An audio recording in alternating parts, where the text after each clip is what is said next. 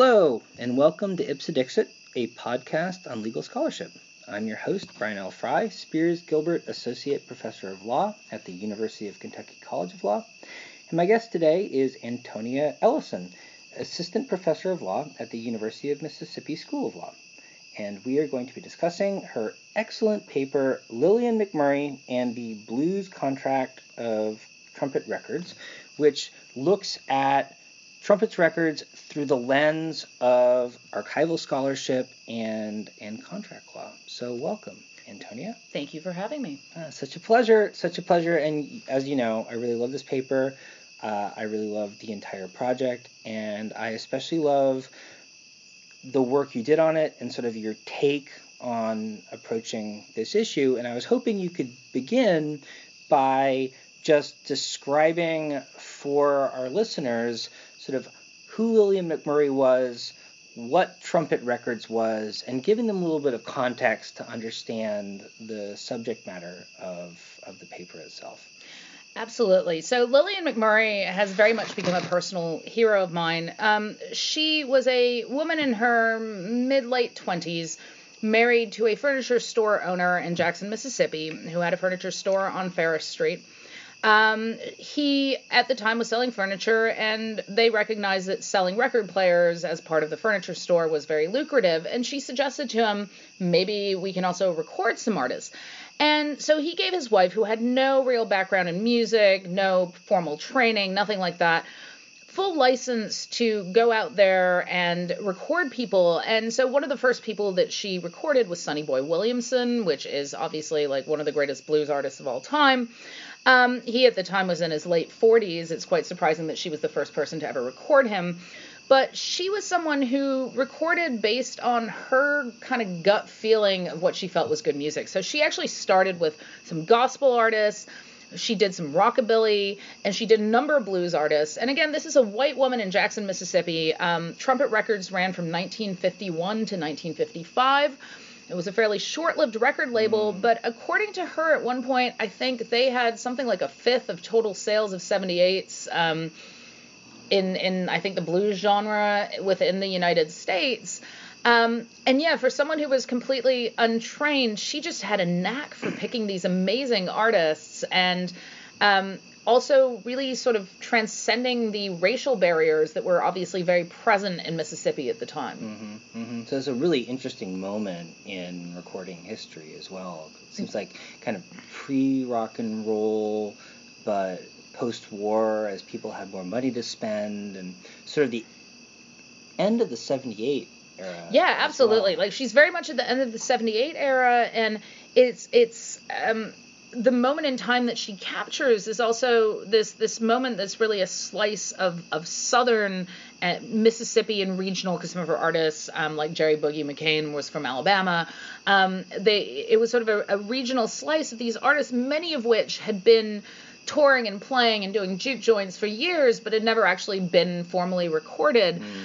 So yeah, she's also a unique individual in the sense that record labels were not run by women. And this is a woman who was really the sole person. Like she doesn't have a staff. This is her doing this. And to me, it's just remarkable.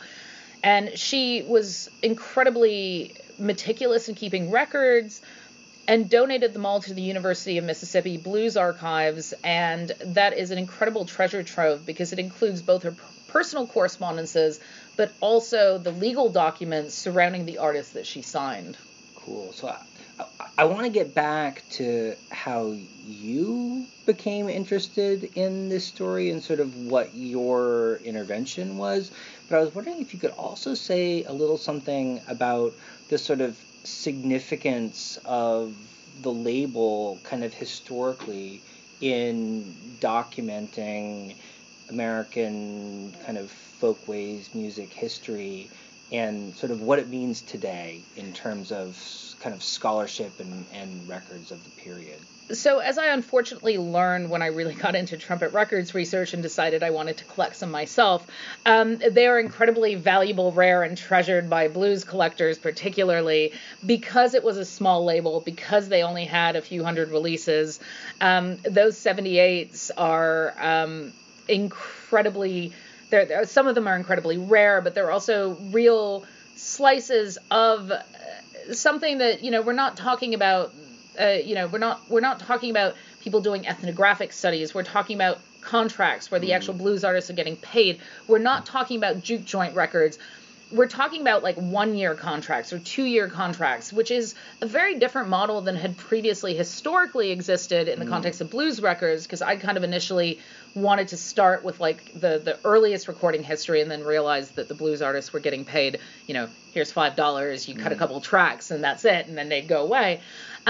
So yeah, the significance, amongst blues collectors, Trumpet Records is one of the labels, and it's rare and it's magical. And yes, as someone who's become a bit of a collector myself, it's also incredibly expensive.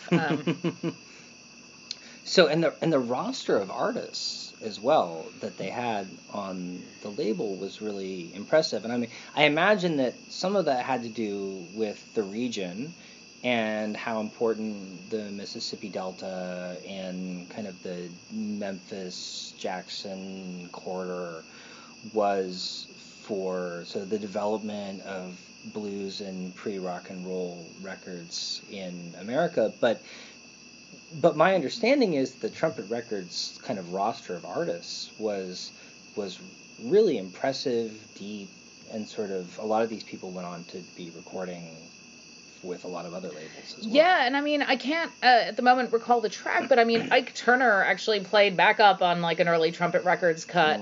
You have Willie Love, who was this amazing blues pianist who actually died while he was under contract with Trumpet Records, and she helped pay for the cost of his funeral expenses. Obviously, Sonny Boy Williamson, who, interestingly enough, she sold his contract to her record pressing company because she was short on funds, and they then sold it on, and he recorded for Chess.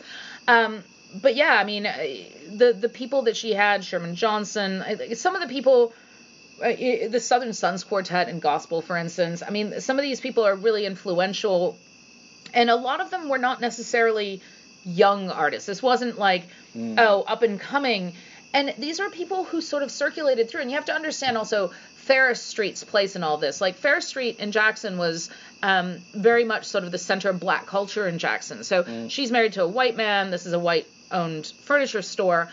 But the people who sort of came through and appeared and then would recommend other friends of theirs is all part of a part of Jackson history that, if you go to Ferris Street today, it's very much a shadow of what it was, and it's a great tragedy.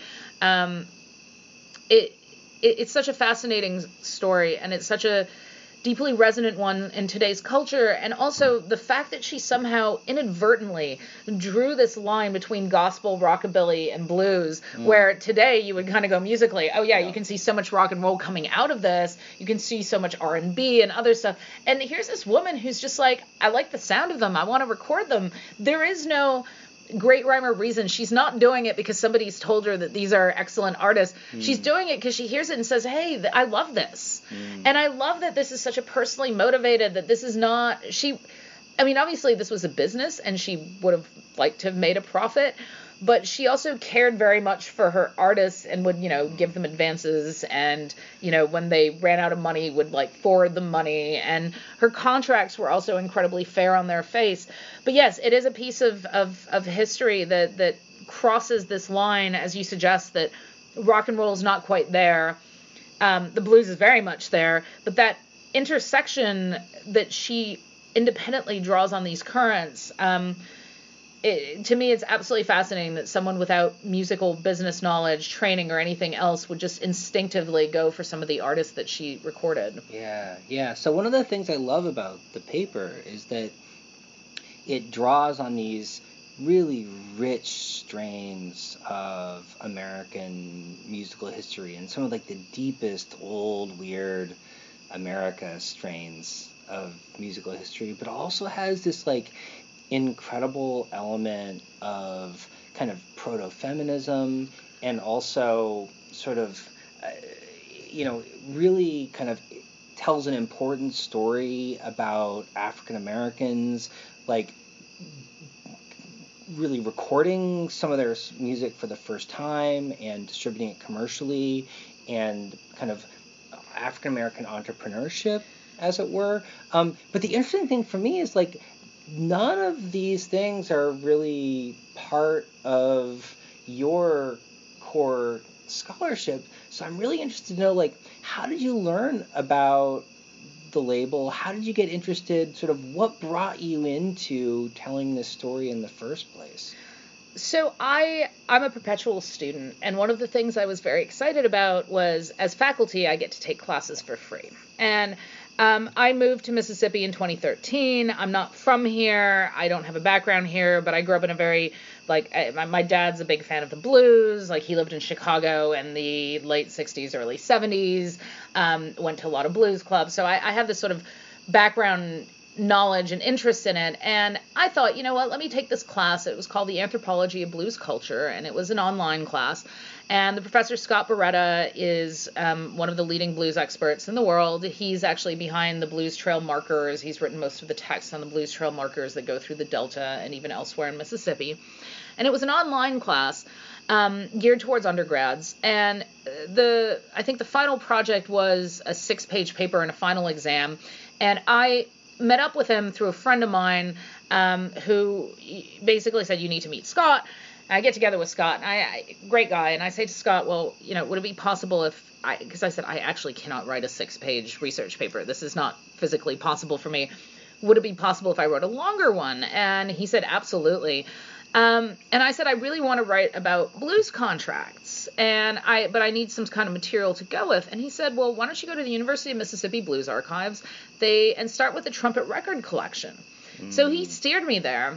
And then I spent, and it was right before the November 2016 election, I spent a good amount of time sort of burying myself in the archival works. Greg Johnson, who's the blues archivist there, was amazingly helpful, would pull the boxes. I would come on in and just sit down and to hold these pieces of paper. And like Sonny Boy Williamson, for instance, I mean, he was barely literate. And you hold these letters that he wrote to Lillian that, you know, they're on a little piece of paper written in pencil and completely misspelt and grammatically incorrect. And yet you're holding something that Sonny Boy Williamson actually wrote with his own hands. And it's just this amazing feeling. And I ended up having a little bit of archival luck. So one piece that came out was Maddie Williamson, Sonny Boy's wife, became very close to Lillian McMurray. And actually at some point worked at the furniture store. And let's just say Sonny Boy Williamson, amazing blues artist, not such a great husband. He definitely slept around and was not particularly faithful and would disappear for long periods of time. And Maddie, who had much more of an education than Sonny Boy, was in deep correspondence with Lillian. And there was a letter that was sealed in the archives when I was going through it that said not to be opened until Maddie Williamson's death. And I said, well, wait a second, I think she's dead. And I went up to Greg, and Greg was like, you're right. And so he unsealed it. And it was this letter that she had written for Sonny Boy that she had sent to Lillian McMurray to give to him because she didn't know where he was. He disappeared. Where she had power of attorney because he was really terrible with money. And he happily had given her that. And she basically said, I'm giving up my power of attorney. You cheated on me too much. I want a divorce. And the interesting thing is it's a very heartfelt letter. And it was sort of, at various points I was brought to tears while kind of going through this. But what's interesting is I think he never stopped giving her the power of attorney because she continued to collect royalties even after he died. The correspondences continued. And her and Lillian, like, she would visit, like, they kept in touch. I mean, you have letters into the 1970s between the two of them. So that was one stroke of luck. The other one was I decided, being a law professor, that maybe I should do a little bit of lawyerly research on this, not just archival research. So I plugged in, and actually this was thanks to your recommendation of Zvi Rosen's article on common law copyright. And I was like, let me see if there's any cases in Mississippi to try to understand pre-1972 common law copyright. I'm not an IP lawyer. And Trumpet Records came up. And it was a Mississippi Supreme Court case about Sherman Johnson. And there was a folder in the archives for Sherman Johnson, but the contracts weren't there.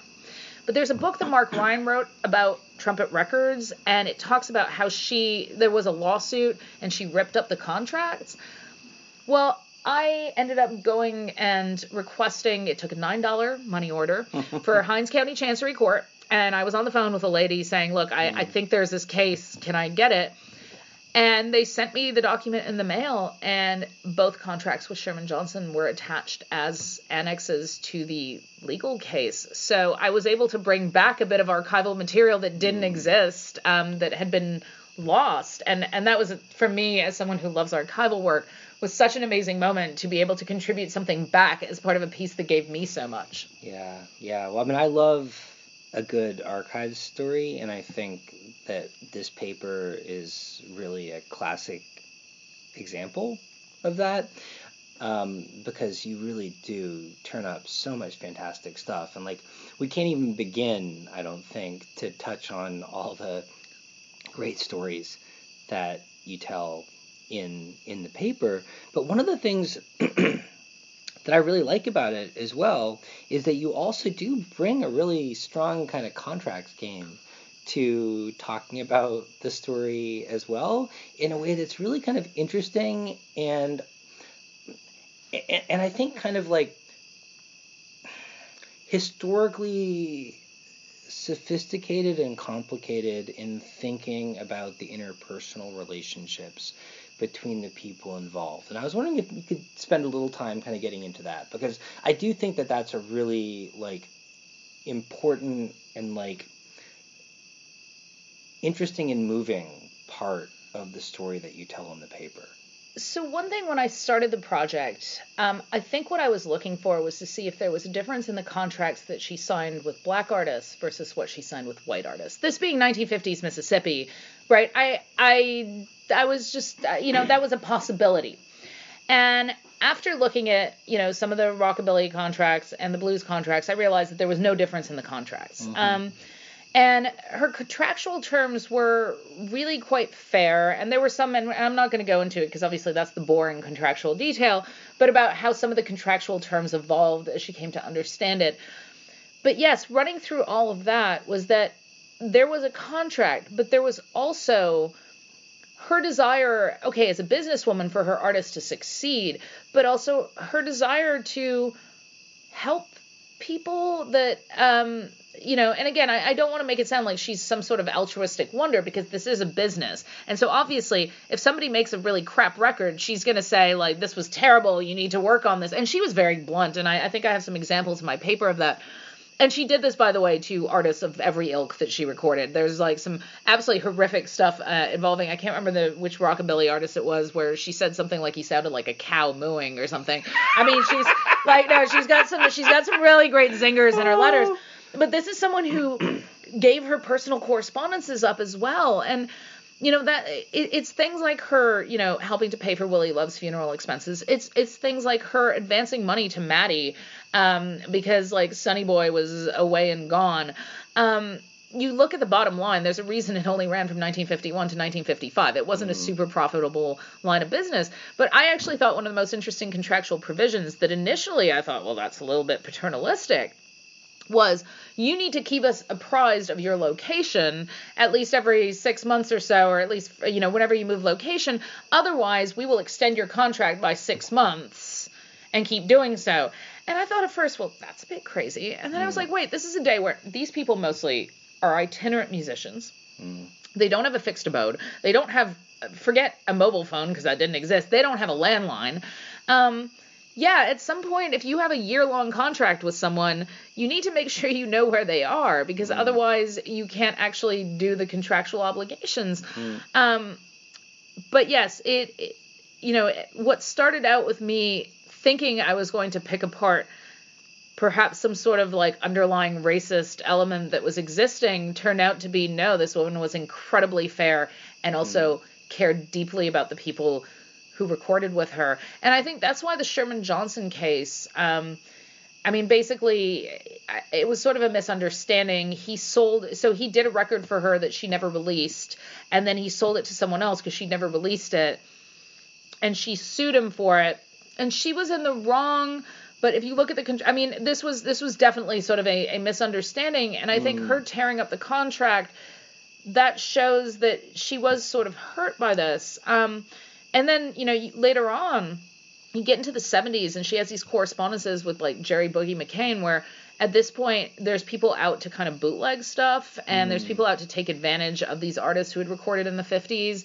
And she realized he was being taken advantage of and like suggested various like legal aid kind of services he could go to, sent him some. And I mean, bear in mind, this is 1971 or 72. Like this is long. Yeah, it's like the beginning of the period where record collectors started rediscovering these sort of tail end of the early Delta Blues recordings and re-releasing them as archival compilations.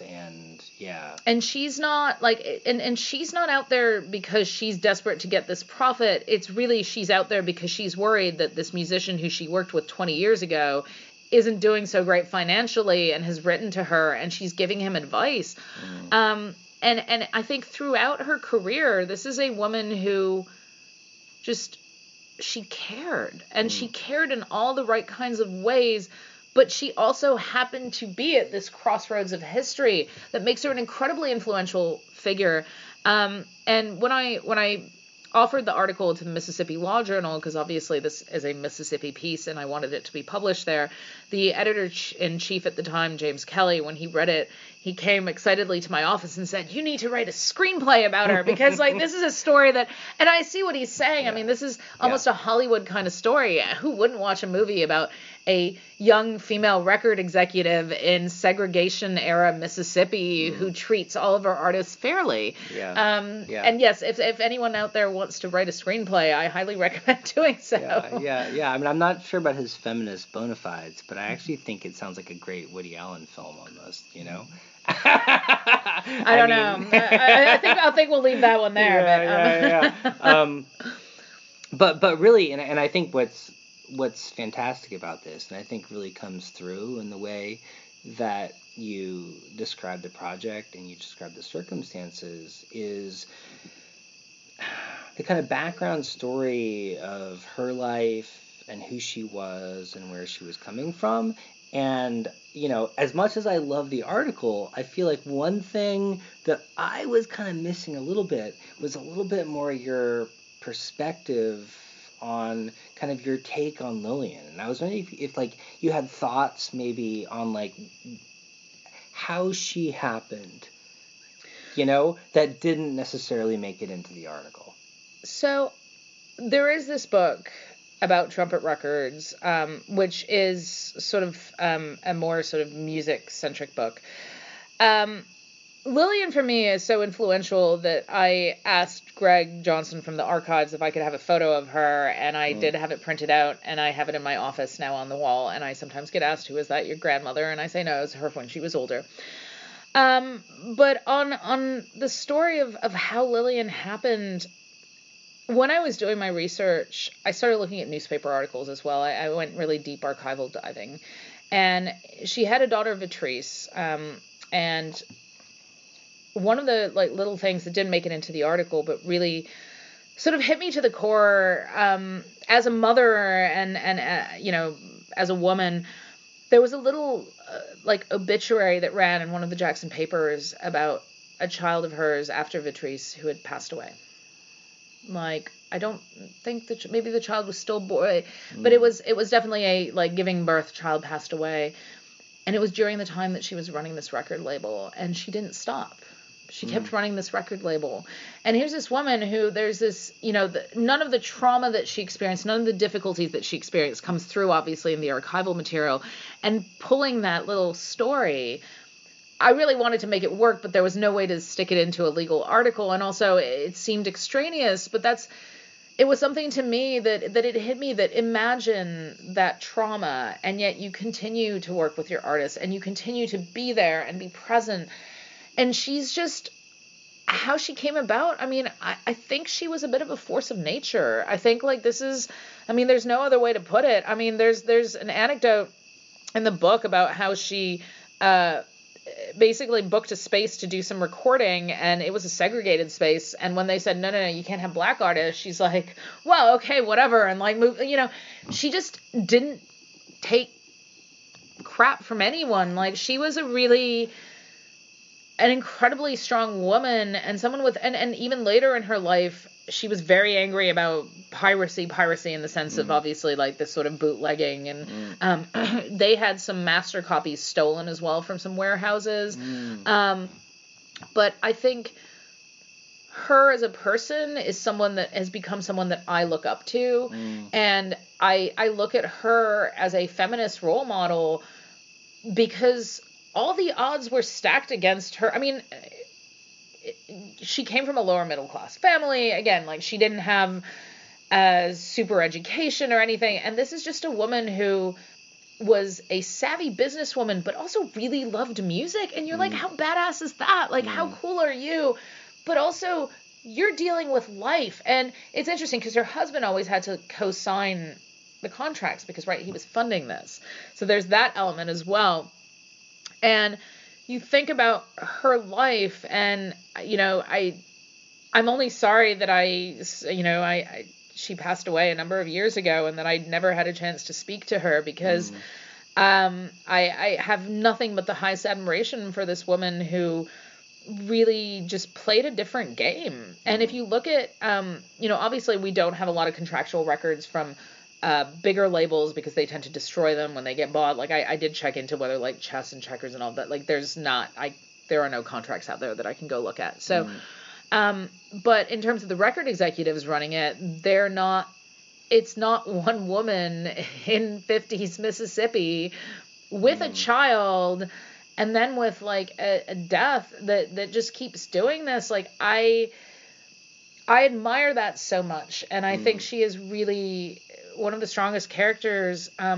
But also I do want to note, by the way, that in the process of writing this article, I know nothing, as I think I mentioned already, I know nothing about IP law, and I ended up running into IP law quite a lot because, hey, this is about record labels, and you were incredibly helpful in guiding me to some sources, and I could not have written this article without your guidance. I know, like, I learned so much about copyright, and I'm so grateful for all the people in the wider community, and of the legal communities, the intellectual property people are possibly some of the nicest, kindest, and most generous with their time in explaining to a complete newbie how pre-1972 sound recordings work, because that was a whole different ballgame that I was not really equipped to handle. Well, you bit off a complicated bit of legal esoterica, but really, I mean, I gotta say, the reason I wanted to talk to you about this paper is because I love it so much, and it touches on so many of my own interests, music recording and early blues history and,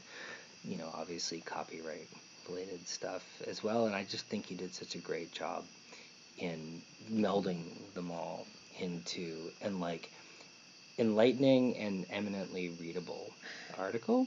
And, I was just wondering, is there anything I haven't asked you about that you want to leave people with, or any thoughts you have that you think are especially relevant before we wrap it up? So I do want to say, I think a lot of times in legal academia, people write very dry articles. And this one, I didn't, because initially when I wrote it as a final paper, I had in the back of my mind, I'm going to try to publish this. But I wrote it in...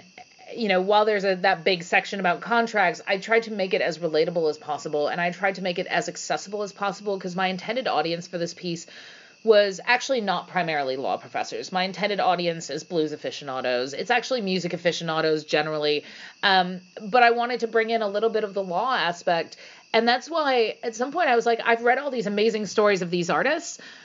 What am I going to do? Not transcribe their amazing letters and stick them into the paper? Am I just going to keep this dry and boring? Like, no, I made that decision to put it in, and my editor-in-chief of the Law Journal, he put in as annexes the two contracts of Sherman Johnson. So not only does the article tell a story that's actually very readable. In fact, my mother actually said she obviously always tries to read my legal scholarship, but usually most of the time it's like, well done, dear. But this one, everyone was like, this is so good, this is so readable, and I was like, you know what? Maybe we should all, as legal academics, work a little harder to make a better story about what we're writing about. It doesn't always work. I'm a trade law person by expertise, and there's not that many cool stories to write about, but I would like to think that there are some cool stories out there that can be better told, and I know a lot of your scholarship does that, but I think, we need to work harder on making the law more accessible to people. But yes, also for all those people who might be listening, please don't start collecting 78s from Trumpet Records, because they're expensive enough for me to try to collect at this point. I don't need more people bidding on it. There are lots of other great 78 yes, labels out there. You don't have to go with Trumpet Records. Yeah, well, I heartily concur, Antonia, that storytelling is key, and I would love to see more of it in legal scholarship, especially more of it as eloquent and well done as your work. So thank you so much. Well, thank you so much, Brian. I think it's time we go listen to some 78s. Indeed. Awesome.